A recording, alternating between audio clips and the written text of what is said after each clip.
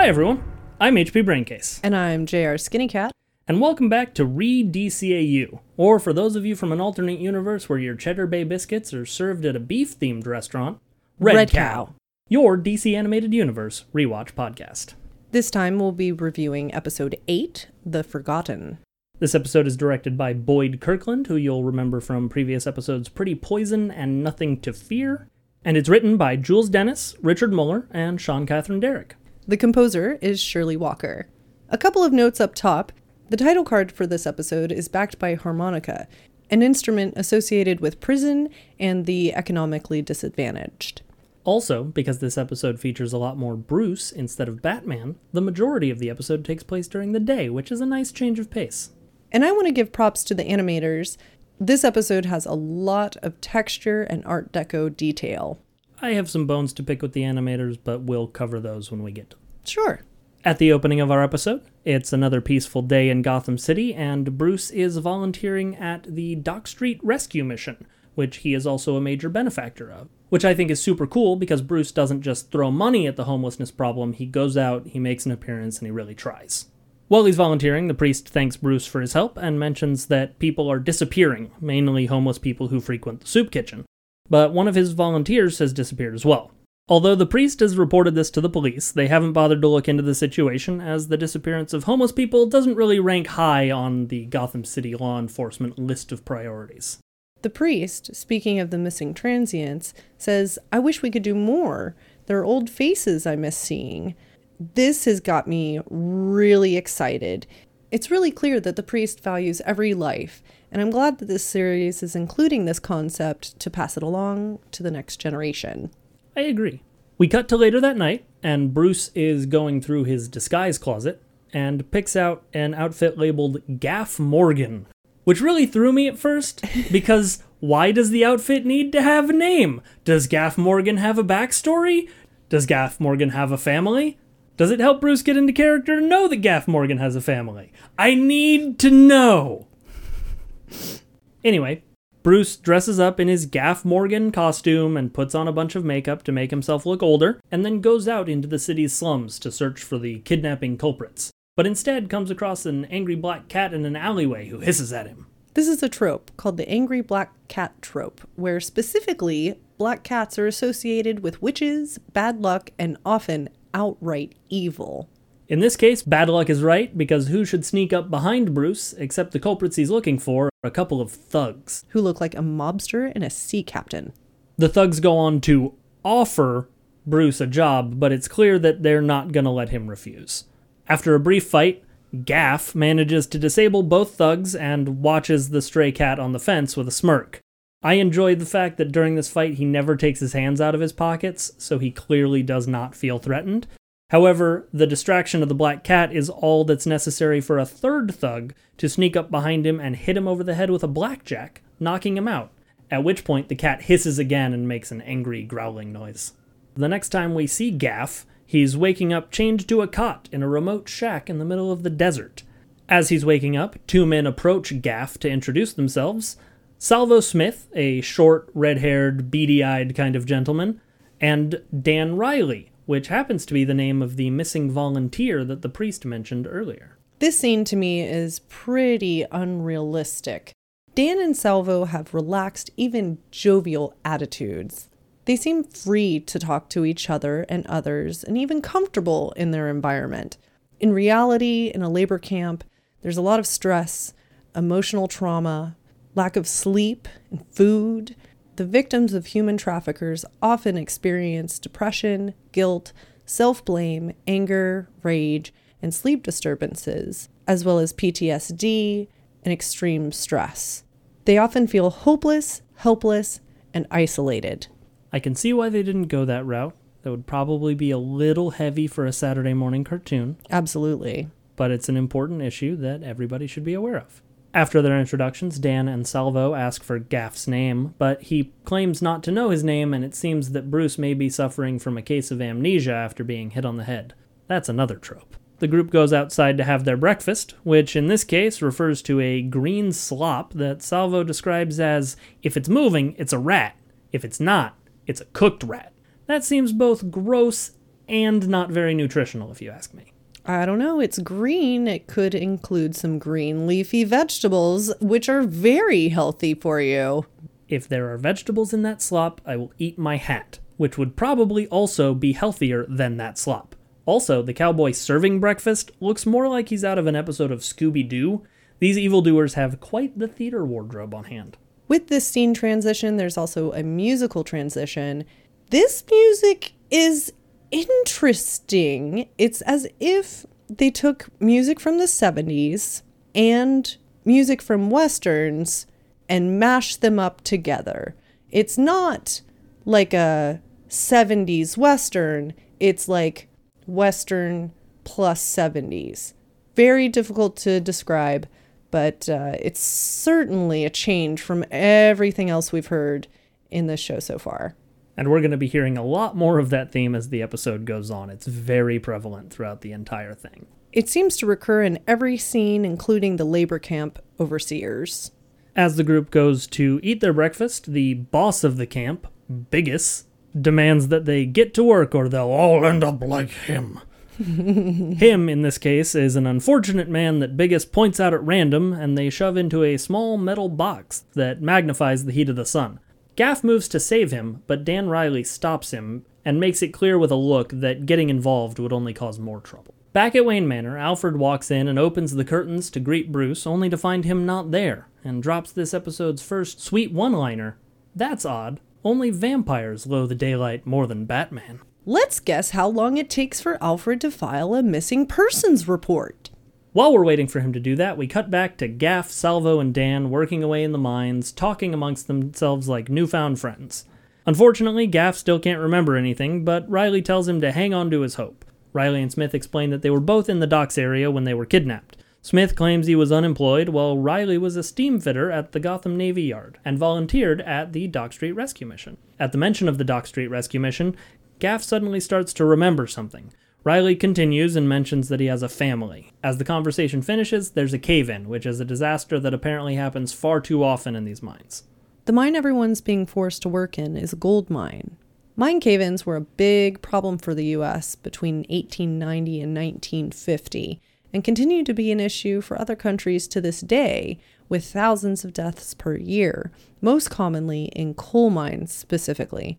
Despite this, the world saw a huge increase of gold production from 1980 to 1990 due to high gold prices and new processes to recover gold. Perhaps this was a hot topic at the time in 1992. Luckily, in this case, none of our heroes are harmed. While all this is going on, Alfred, back at Wayne Manor, is continuing to have his share of problems as people are calling and asking for Bruce, and all he can tell them is to call back on another day. Looking to save his friend, Alfred checks the cars and sees that Bruce's Studebaker is gone.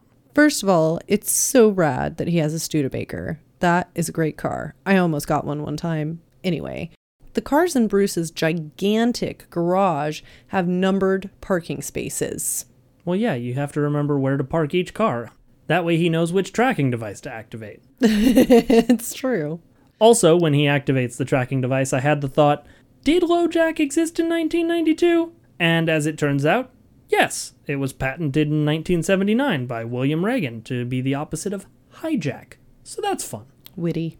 Said tracking device allows Alfred to find that the car is in the Bowery, which is a low-income section of Gotham City. Back in the land of Gaff Morgan, he's wandering halls filled with funhouse mirrors, and he looks into each of them and sees something different. As he looks in one of his reflections, he hears laughing and sees himself dressed as Bruce Wayne. Confused, he moves closer to the mirror, and the image shifts into that of the Joker, marking the Joker's third appearance in this series after The Last Laugh and Christmas with the Joker. Where is Robin anyway? Yeah, he would probably be really helpful in helping Alfred track down Batman. The Joker reaches through the mirror and pulls Gaff through, and they fall off the roof of a building together, where Bruce stands up and is suddenly himself again. At this point, he's mobbed by a group of homeless people asking for handouts, and he tries to accommodate them as best he can, but is soon driven to tears. The detail the animators included of the slums, trash in the streets, boarded windows, broken windows, really drives home the state of Gotham's low-income areas. It's at this point that Gaff springs awake in his bed, dripping with sweat, but he seems to have a memory of the Dock Street rescue mission, so we're on our way to Bruce remembering himself. The next day, work continues in the mines, and Salvo makes the mistake of blowing a raspberry at Biggis, after Biggis hypocritically refers to them all as lazy scum. As punishment, he's sentenced to be thrown into the box, but Gaff and Riley intervene. Speaking of waking up from nightmares, the opening of this next scene is going to haunt me for the rest of my life. The camera begins inside of Biggis's mouth, from behind his teeth, and we get to watch him eat a sandwich. It is not okay. Once the camera cuts back to a more normal angle, we see that work is continuing in the mine, and Salvo makes the mistake of blowing a raspberry at Biggis after Biggis hypocritically calls them all lazy scum. As punishment, he's sentenced to be thrown into the box, and at this point, Dan and Gaff have had enough and they intervene. Biggis's eyes are purple in this scene. To match his shirt, the animators ran out of other ink in that very moment. I don't understand it. Here the music switches back to that weird Western 70s mashup. Disco Western. The disco Western music serves as the backing for an action-packed fight scene until Dan and Gaff are overwhelmed by the overseers and they are thrown into the boxes. Cutting back to Alfred, we follow him on his journey of searching for the Studebaker as he wanders into a junkyard in his full butler outfit. It's real subtle, dude. You're not sticking out at all. He's dedicated to his craft. While in the junkyard, he retrieves the tracking device and then spots a couple of thugs. The mobster and the sea captain. As they load into a truck, thinking that they might lead him to Bruce, which is an instinct that I don't actually understand. Alfred plants the tracking device on their truck and waits to see where it will end up. Out in the desert, Gaff and Riley are sweating it out in the metal boxes. As time passes, they begin to get a little loopy. Finally, Riley cries out that he's lost his family. The voice actor for Riley is on point. That's Lauren Dreyfus, the older brother of Richard Dreyfus. Interesting.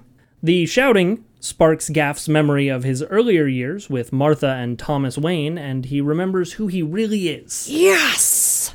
He shouts to Riley that they'll escape and kicks his way out of the back of the box. Bruce then runs from the mine and is quickly pursued by the mine's guards, which is another weird animation point of this episode. The guard blows the whistle when he sees Bruce, and blows so hard that he has to close one of his eyes. It was a little weird. The guards chase Bruce into the aptly named Box Canyon, which is believed to be a dead end. But Bruce is basically an Olympic-level athlete and manages to climb his way out with little trouble. Here we have that same cool Western disco weirdness. While all this is going on, Alfred is flying over the canyon in the Batwing, and he's finally wearing a different outfit, which is really styling. It's got a nice brown sweater, it's good. And he's talking to the Batwing's computer, which outsasses Alfred when he insists on landing the plane on the dangerous terrain by simply saying, "Your funeral." Thankfully, Alfred doesn't die upon landing, and Bruce is nearby to meet up with his friend. I feel sorry for Alfred in this scene, but maybe you should have filed that police report, guy. Hey, if he had filed that police report, he wouldn't get to drop yet another awesome one-liner when he gets out of the plane and gasping says, "I claim this land for Spain," before falling over. This is pretty legit. The one-liners in this episode have been much better than we've gotten used to. Also, this is a reference to Juan Rodriguez Cabrillo, who claimed what is now known as San Diego for Spain. This is just a fun fact because San Diego is where JR and I live. Yay! Alfred and Bruce's reunion is to be short-lived, however, because shortly thereafter, the mine guards run into Biggis's cabin screaming about a giant bat.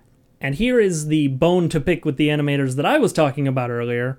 On the table, there is what is clearly a ham, turkey leg, bread, and maybe cookies, but none of it has been colored in. It is all just blank white. Maybe they should have used the purple pen that they had an excess of earlier. Yeah, because purple ham sounds real delicious.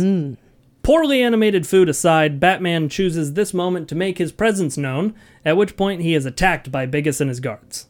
The music is dope in this section. Lots of syncopation, which puts us on edge. Biggest grabs his shotgun from by the stove, and Batman decides to make a strategic exit at this point. The guards and Biggest chase Batman into the mine, with Biggest offering $1,000 to the man who kills Batman, and then he has the bright idea to have them kill the lights, because that's just brilliant. Turn off all the lights. I'm sure that will hinder the Dark Knight. Or not, because in the darkness of the mine, Batman easily manages to evade notice and disables all of the guards. In order to convey the darkness, the animators colored everything blue. Yeah, it was a really interesting style choice.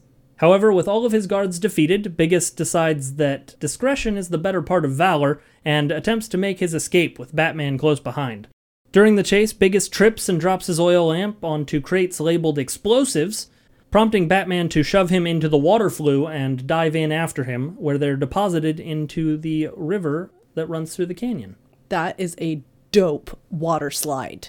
It really is. Maybe, instead of trying to mine gold, Biggest should have tried to get rich by opening a water park in the desert. Yeah!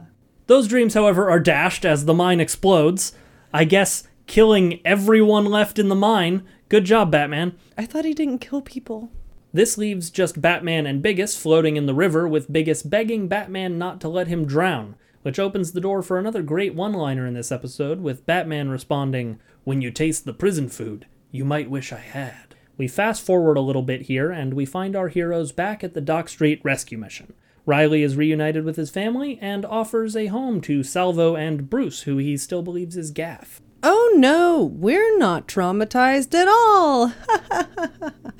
Realistically, victims of human trafficking experience depression, anxiety, self-hatred, dissociation, issues with substance abuse, self-destructive behaviors, and re-victimization.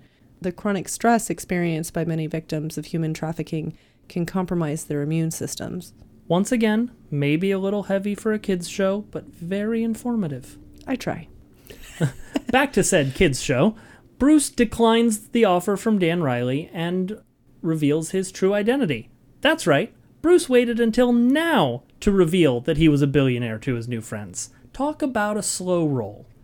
He does, however, tell his friends that he's Bruce Wayne of Wayne Industries, and if they're looking for work, maybe he can help. He then gets into a very fancy car, and Alfred drives him away, leaving Smith half joking that maybe he can get amnesia and wake up a millionaire too.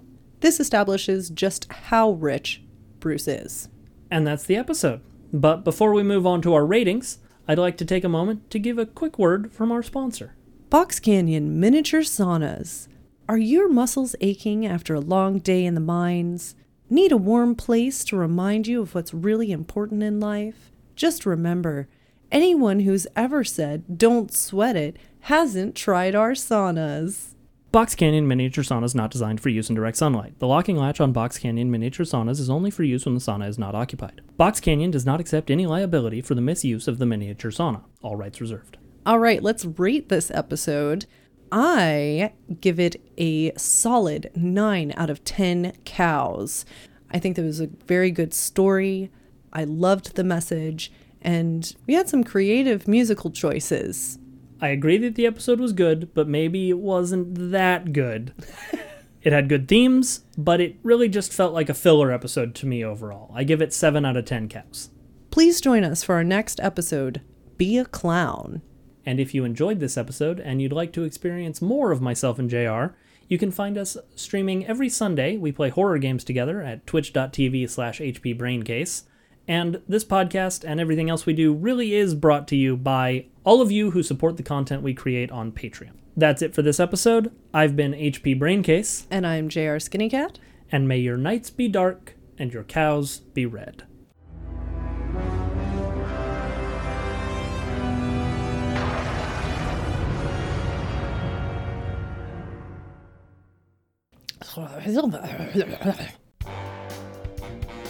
The title card for this episode is backed by harmonica. Harmonica. That most fanciful instruments. The harmonica. God, why? I like how your notes in here say Because this episode. because this episode focuses on Bruce Okay. instead of Batman. Although the priest sounds weird in my mouth. It's weird to have a priest in my mouth. Oh. The priest, speaking of the missing transients, says, I wish we could do more. Do more. D more. Apostrophe more.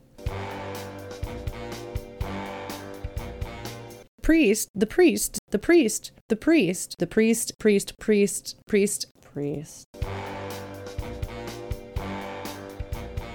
Does Gaff Morgan has a fab...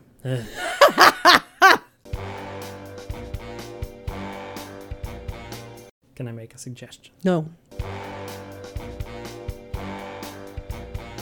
When we transition to the outside scene for breakfast, Do you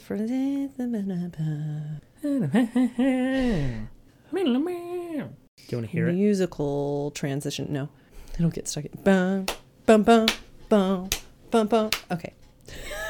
It's already stuck in my head. You don't need to play it. Yeah, it seems to nouns. No, that's not even a noun. I have no excuse.